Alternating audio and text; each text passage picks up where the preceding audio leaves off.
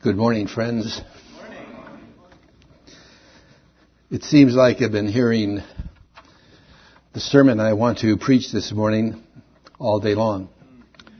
Beginning with the prior meeting, there were intimations of what I want to say. And in the song that was just sung beautifully by Natalie, again, I was hearing the message. I wonder if you turn in your Bibles, please, to the Gospel of Matthew, chapter 11.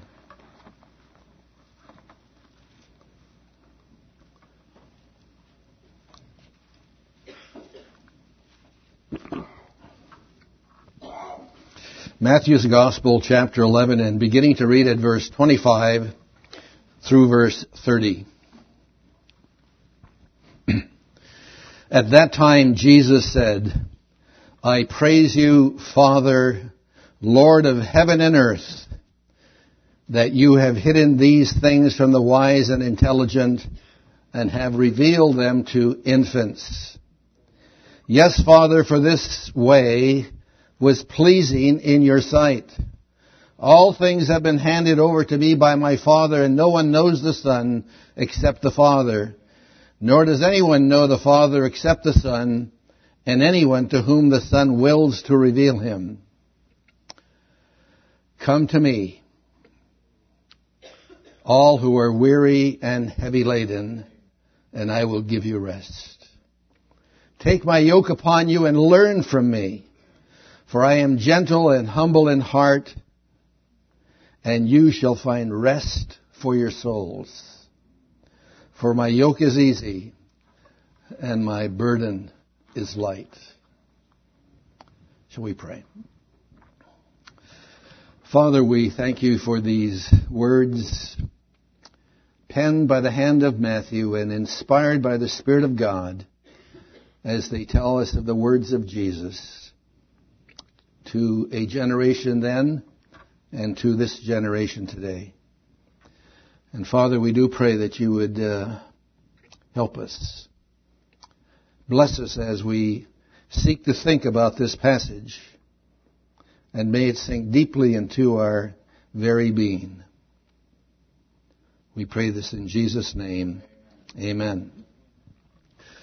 Last week, as you may remember, we began a two-part series entitled The Great Texts of the Bible. And last Sunday we focused on Matthew chapter 7, verses 1 to 12, particularly verse 12, and the text that is commonly known as the Golden Rule.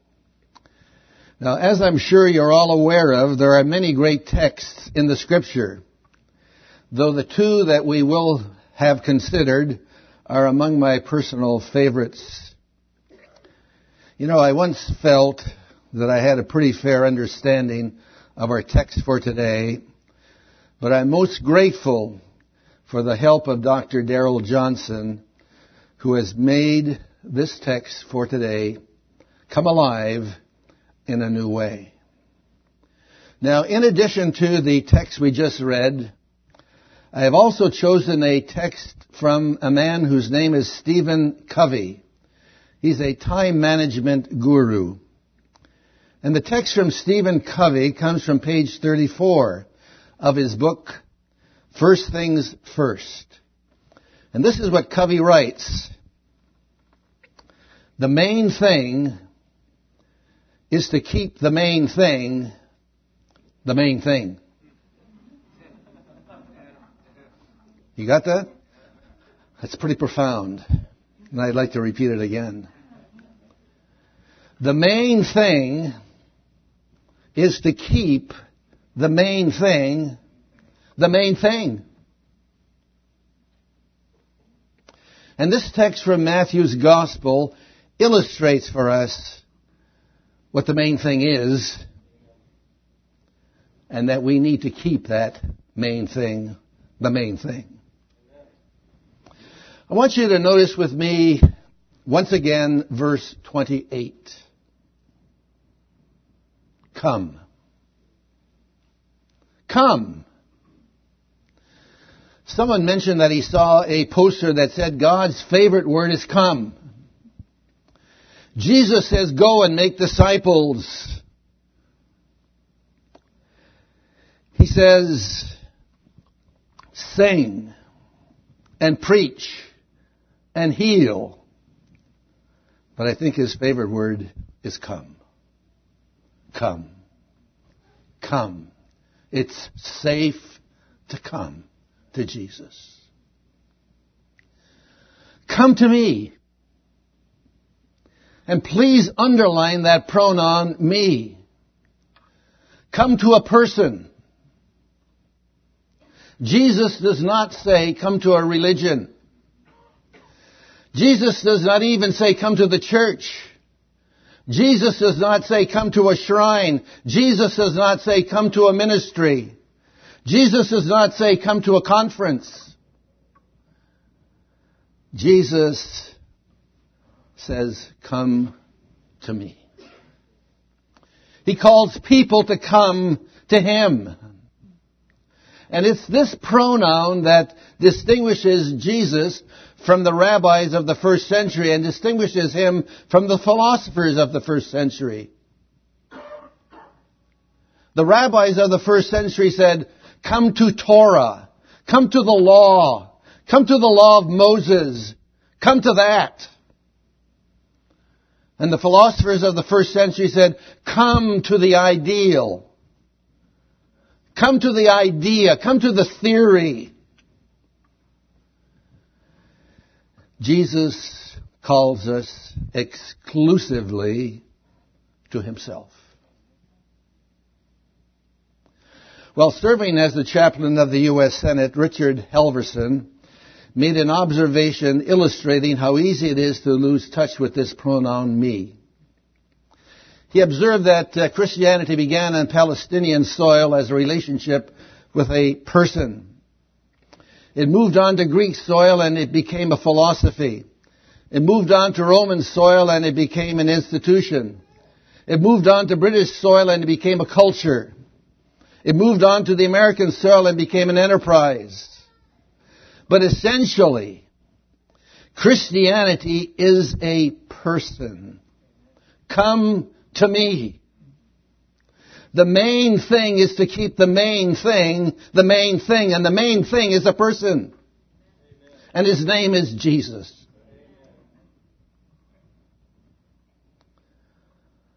Come to me, all who are weary. All who are weary from the brokenness of life. All who are weary from the suffering in this world. All who are weary from the injustice in this world. All who are weary from the pain and the sorrow. All who are weary with politics as usual. You know anyone like that? Come to me. All who are weary and who are burdened. I'd like to say a few words about that word burdened. In the English language, verbs function in only two voices, the active and the passive. But in the Greek language, the original language in which the Gospel of Matthew is written, verbs function in three voices. And let me give you an example. Well, the three voices are passive, active, and then the middle, what is called the middle voice. An example is, I wash, I am washed, and the middle voice, I washed myself. All who are overburdened is in the middle voice. And it means this, all who overburdened themselves. Come to me, all who overburdened themselves. And again, do you know anyone like that? Jesus is saying, for the most part, excessive weariness is our own doing. Weary wives may contribute to their weariness. Weary husbands may contribute to their weariness. Weary employees may contribute to their weariness. And weary jobs and so on. But you know, the text doesn't stop there. Come to me, and I will give you rest. Lord, can it really be? Literally, this would read, come to me and I will rest you. I will rest you. And I think that's a better way to say it. As a matter of fact, it's truer to the text. It's certainly more inviting. When the text that we read this morning says, I will give you rest, it makes us think that rest is something that is in somebody's pocket, takes it out and just gives it to you, and then you can go away and be on your way. But when we read, I will rest you, this suggests the personal involvement of the rest giver. Come to me and I will rest you. The I means the personal involvement of Jesus himself. He's the one that's going to rest us. And that word rest,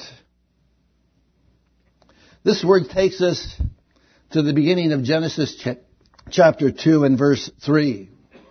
And I'll just read that verse. Then God blessed the seventh day and sanctified it, because in it he rested from all his work which God had created and made. What does it mean to say God rested? What does it mean when it says God rested? Does it mean that God ceased from all of his activity? That God is now shifted into neutral completely? That God is there on his great big throne with his arms folded and uninvolved with these people down here? No, it doesn't mean that at all. God rested means that God has now entered into the reason for which God created. And let me say a little more about that. In Genesis chapter 1, we hear this refrain over and over again. It was morning and evening, day 1. It was morning and evening, day 2. It was morning and evening, day 3, day 4, day 5, day 6. But we do not hear, it was morning and evening, day 7. Why? That's because day 7 doesn't end. Days 1 through 6 will end, but day 7 does not end. Day 7 is why God made the world. God rested means that he entered into the rest of achievement. He had built the house. You don't have to rebuild it. He built it. It's done. And I'd like for you to turn to Hebrews chapter 1, verse 3 for an illustration. Because I believe that we can compare the rest with what Jesus did following his death on the cross. Hebrews chapter 1 and verse 3. This is such a great verse.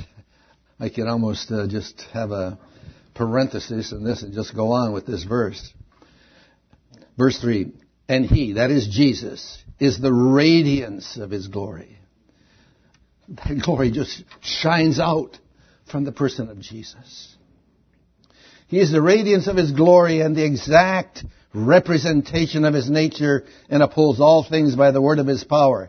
And here's the part that I want you to notice. When he had made purification of sins, he sat down at the right hand of the Majesty on high. You know why he sat down? Because the work was done. And he rested. He sat down. The work was finished, completed. Nothing more to be added to it. He sat down. And here we have the rest, that it's all done. Come to me, all who are weary, all who have overburdened themselves, and I will rest you. I will lead you into the wholeness and completeness, the it's all done place. And actually, that's what all of us were originally created for, was to enter into a place where everything has been done. It just blows my mind. And then he goes on and says, and you'll find rest for your souls. That's where we need it, right? In the soul. In the very essence of my being is where I need the rest. Now, sometimes our brains are so weary because our souls are so weary. And what we need is soul rest. Come to me, and I will put your souls at rest. And we say, can it be, Jesus, that you'll do that for me? How does Jesus rest us? How does he do that? Are you ready for this?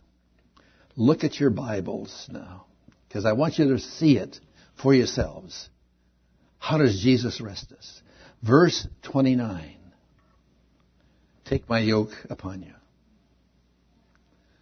And you have to explain what? Taking up a yoke will rest us? That's pretty startling. To think of taking on a yoke would be an antidote to weariness, to being overburdened. The yoke is a symbol of what? Work. Hard work. Taking up a yoke will unburden my overburdened soul. Taking up a yoke is what the weary and overburdened people of the first century least expected to hear from Jesus.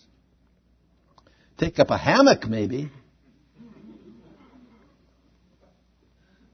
Or a lazy boy recliner, maybe. Or taking an Alaskan cruise up the Inland Passage, maybe. But a yoke? Yokes are placed on animals' shoulders to enable them to carry more than they were carrying before. So what is Jesus getting at this text? Jesus is telling us, I believe, that we are weary because we are wearing the wrong yoke. You got that? Refreshment for the soul comes by a transfer of yoke. You see, the question is never, will I wear a yoke? The question is always, whose yoke will I wear? Every human being on the planet wears a yoke. There are no yokeless human beings. Only yokels. The question is never, will I be a disciple? The question is always, whose disciple will I be? Every human being on the face of the globe is someone's disciple. The question is never then, will I wear a yoke? Will I ever wear a yoke? The question is always, whose yoke will I wear? And Jesus is telling us, we are weary and overburdened because we are wearing the wrong yoke. Switch yokes. And he says, take mine. Take mine. Maybe there's someone here this morning who came through those doors carrying a yoke. The wrong yoke. And you're wondering, this life that I'm thrust in has not been very kind. And I can't seem to make sense of what is going on. You know why? You got the wrong yoke. You got the wrong yoke. And this morning, wouldn't it be great to leave your yoke right in the seat where you're sitting? Take up the yoke that Jesus says to take up and leave those doors with that new yoke. He says, my yoke is easy and my burden is light. And so the billion-dollar question, therefore, is, what is Jesus' yoke, right? What is his burden? He calls it my yoke, meaning that it is something that he himself wears. Whatever his yoke is, it is something that he himself wears. And that's the key to the text. And the men and women around him could see this yoke, and they could see the difference that it made in his life. And my burden. And again, it is something that he himself wears. This burden that he calls you and me to bear is something that he himself bears. And the men and women around him could see the difference that it made in his life. Take up my yoke, something I myself wear. Now it turns out that he has worn this yoke for all eternity. He wore it before he came to earth. He wore it the whole time from Bethlehem to Calvary. He wears it even now. So we still ask, what is it? Is it the new law? His new law? The rabbis of the day spoke of the yoke of the Torah, or the yoke of the commandments, the yoke of the kingdom of heaven. So it'd be easy to conclude, as many have, that this yoke of Jesus is his new law, the new law that he enunciated with his Sermon on the Mount. But is that what Jesus really says? Is that what Jesus is really saying in this text? And I submit it is not. Then what is Jesus' yoke? This yoke that refreshes. What is this yoke that he wears? And I suggest it's this. It's his relationship with the one that he calls Father. They wear the yoke. It's his relationship as son with the Father. He's yoked with his Father. And he always has been. And this is what just gets me. And he wants us to share in that yoke of relationship. That's the text. He wants you and me to share in the same yoke of relationship that he has with his Father. Wow. I think I told you a number of times ago that I have a number of wow verses. And this is a wow verse. Maybe a double wow. Now, how do we know this? We know that by honoring the way Matthew remembers the words of Jesus. And what do I mean? Most of us begin where the Hallmark greeting cards begin, and where I began with verse 28 tonight, this morning. Come to me. Come to me all who are weary. But that's not where Matthew begins. Matthew begins this context at verse 25. Jesus' call, come to me and take my yoke upon you, emerges out of several things that we note in verses 25 through 27. Verse 25. His yoke is to praise and worship the Father. That's his burden. And he turns to us and he says, come to me and take this yoke that you see me wearing right now. Join me in worshiping and praising the Father. Join me in that, will you? Now notice verse 27. His yoke is all the things handed over to him by his Father.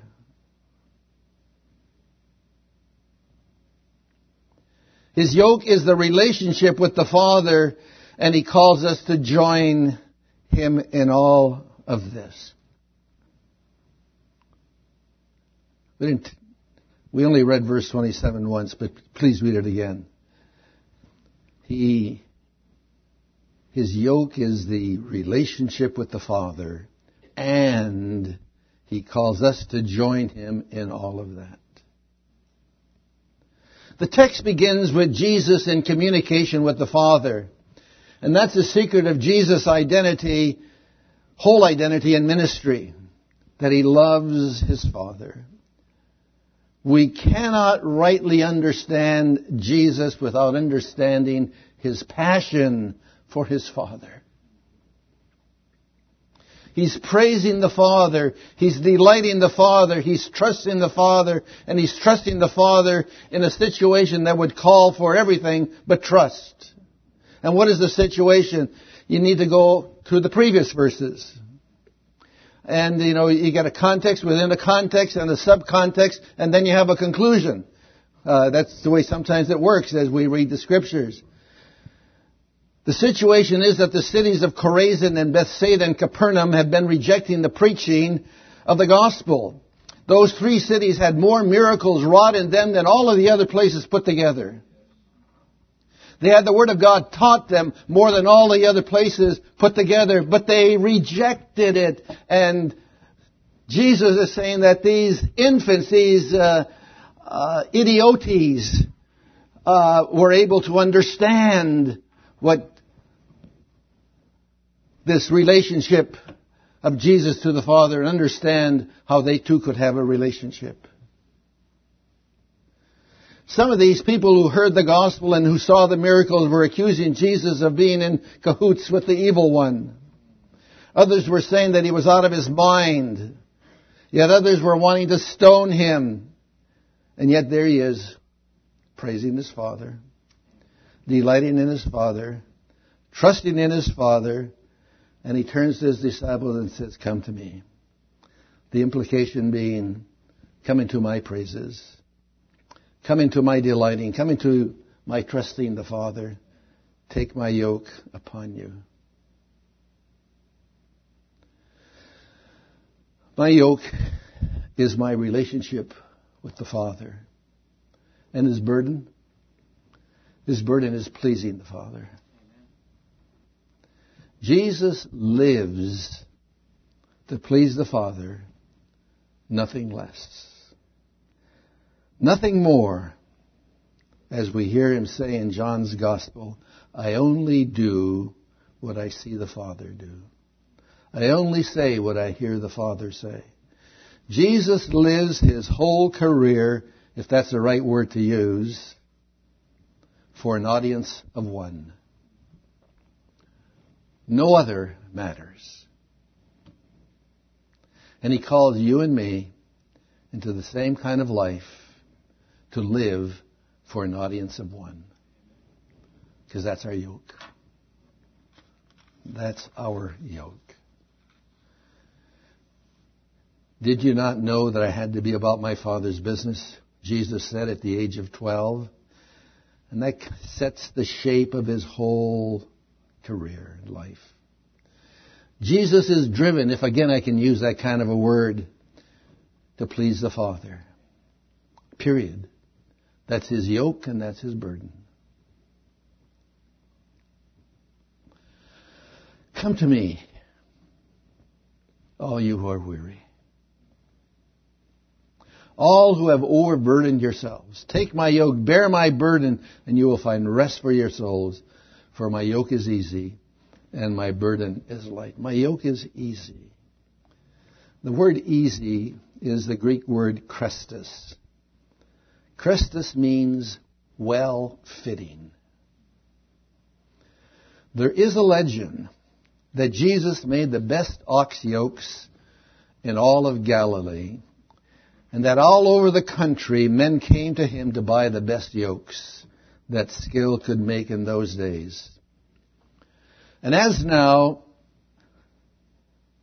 shops had a sign over the door. And it has been suggested that the sign above the door of the carpenter's shop, there in Nazareth, may well have been, my yoke fits well. It may be that Jesus here in Matthew 11 is using a picture from the carpenter's shop in Nazareth, where he had worked through the silent years. My yoke is Christus. My yoke is well-fitting for me because my whole identity and existence are in the Father, and it's well-fitting for you because you were created for and are being redeemed for the same identity and existence. Let me come at this in another way. Just after President Bush was elected, Time magazine ran an article regarding the relationship between President Bush and Vice President Cheney. And Time magazine pointed out that never before has there been a relationship between President and Vice President that is so close and so intimate. When both President Bush and Vice President Cheney are in town, they have breakfast every single day. Every day. And the writer of the article in Time ended by saying, Mr. Cheney is in the loop on everything. And that's what Jesus means by his yoke. He is in the loop with the Father. Now get this. And he calls you and me to be in the loop with him. Wow. That's wow.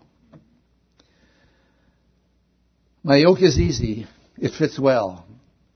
It's the only yoke that fits the human species well. The world's yoke doesn't fit. It chafes, it rubs, it hurts. We were not made for that. We were not designed for that.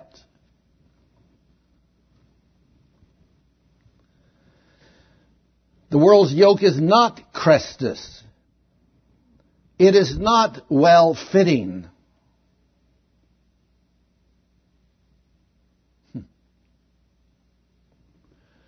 And again I say, there's an opportunity this morning to transfer the yoke to the yoke that fits well.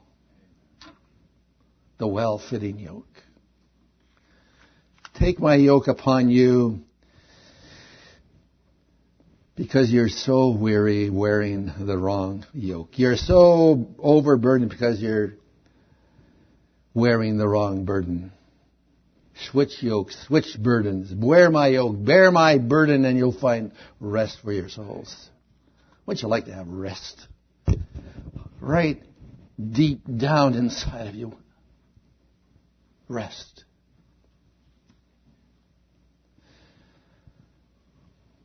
And we're not left to figure out all of what this means. How are we to wear the yoke? Is there some special way we wear it?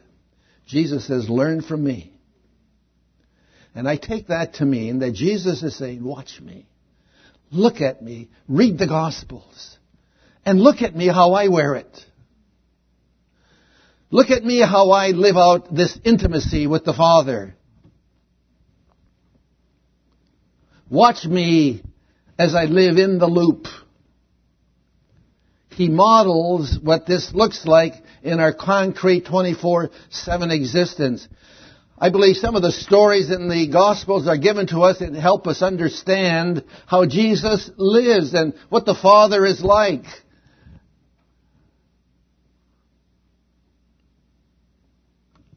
Let me give you just one illustration. In John's Gospel, chapter 6, we have the story of how Jesus took 5 loaves and a few fish and multiplied them so that 5,000, besides men and women, were fed.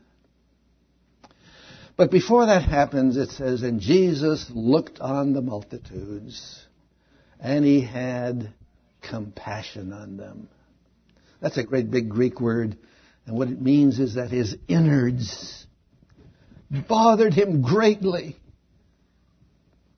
He had a feeling for those people out there because he loved them so much. So what do we learn about Jesus? We learn he's compassionate. Watch me. Learn from me. Do what I do.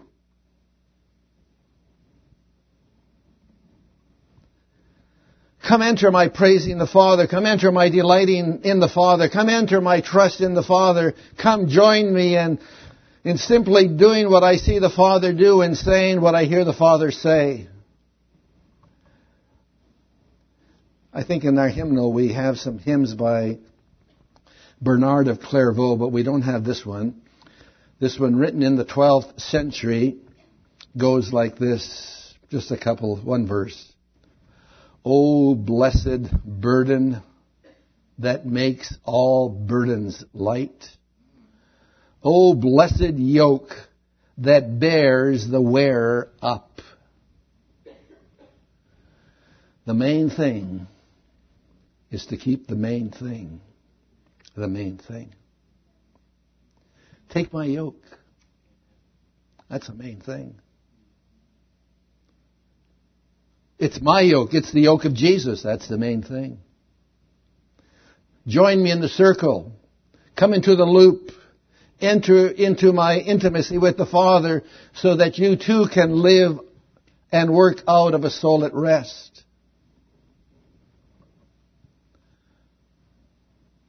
Well, it's time to conclude. And in closing, I want to emphasize one more time the first three words of verse 28. Come to me. Come to Jesus. Come to Jesus with your hurts.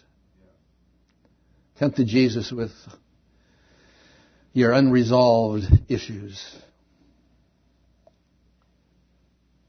Come to Jesus this morning. When should one come?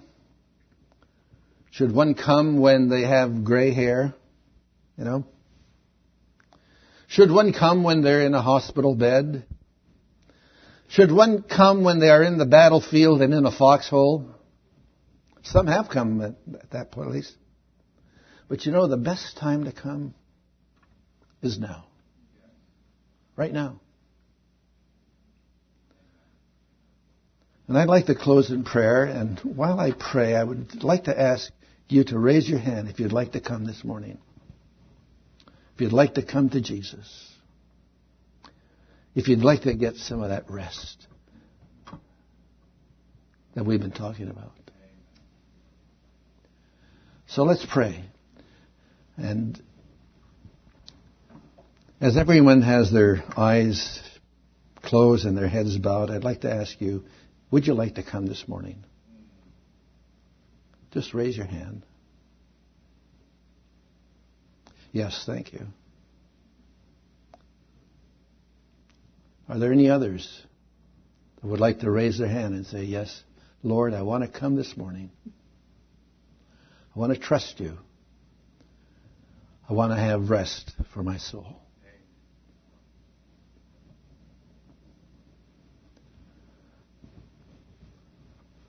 Father, we thank you for the invitation of Jesus to come. We thank you that so many here have already come. We thank you, Father, for the compassion with which Jesus speaks these words. And we pray, Father, that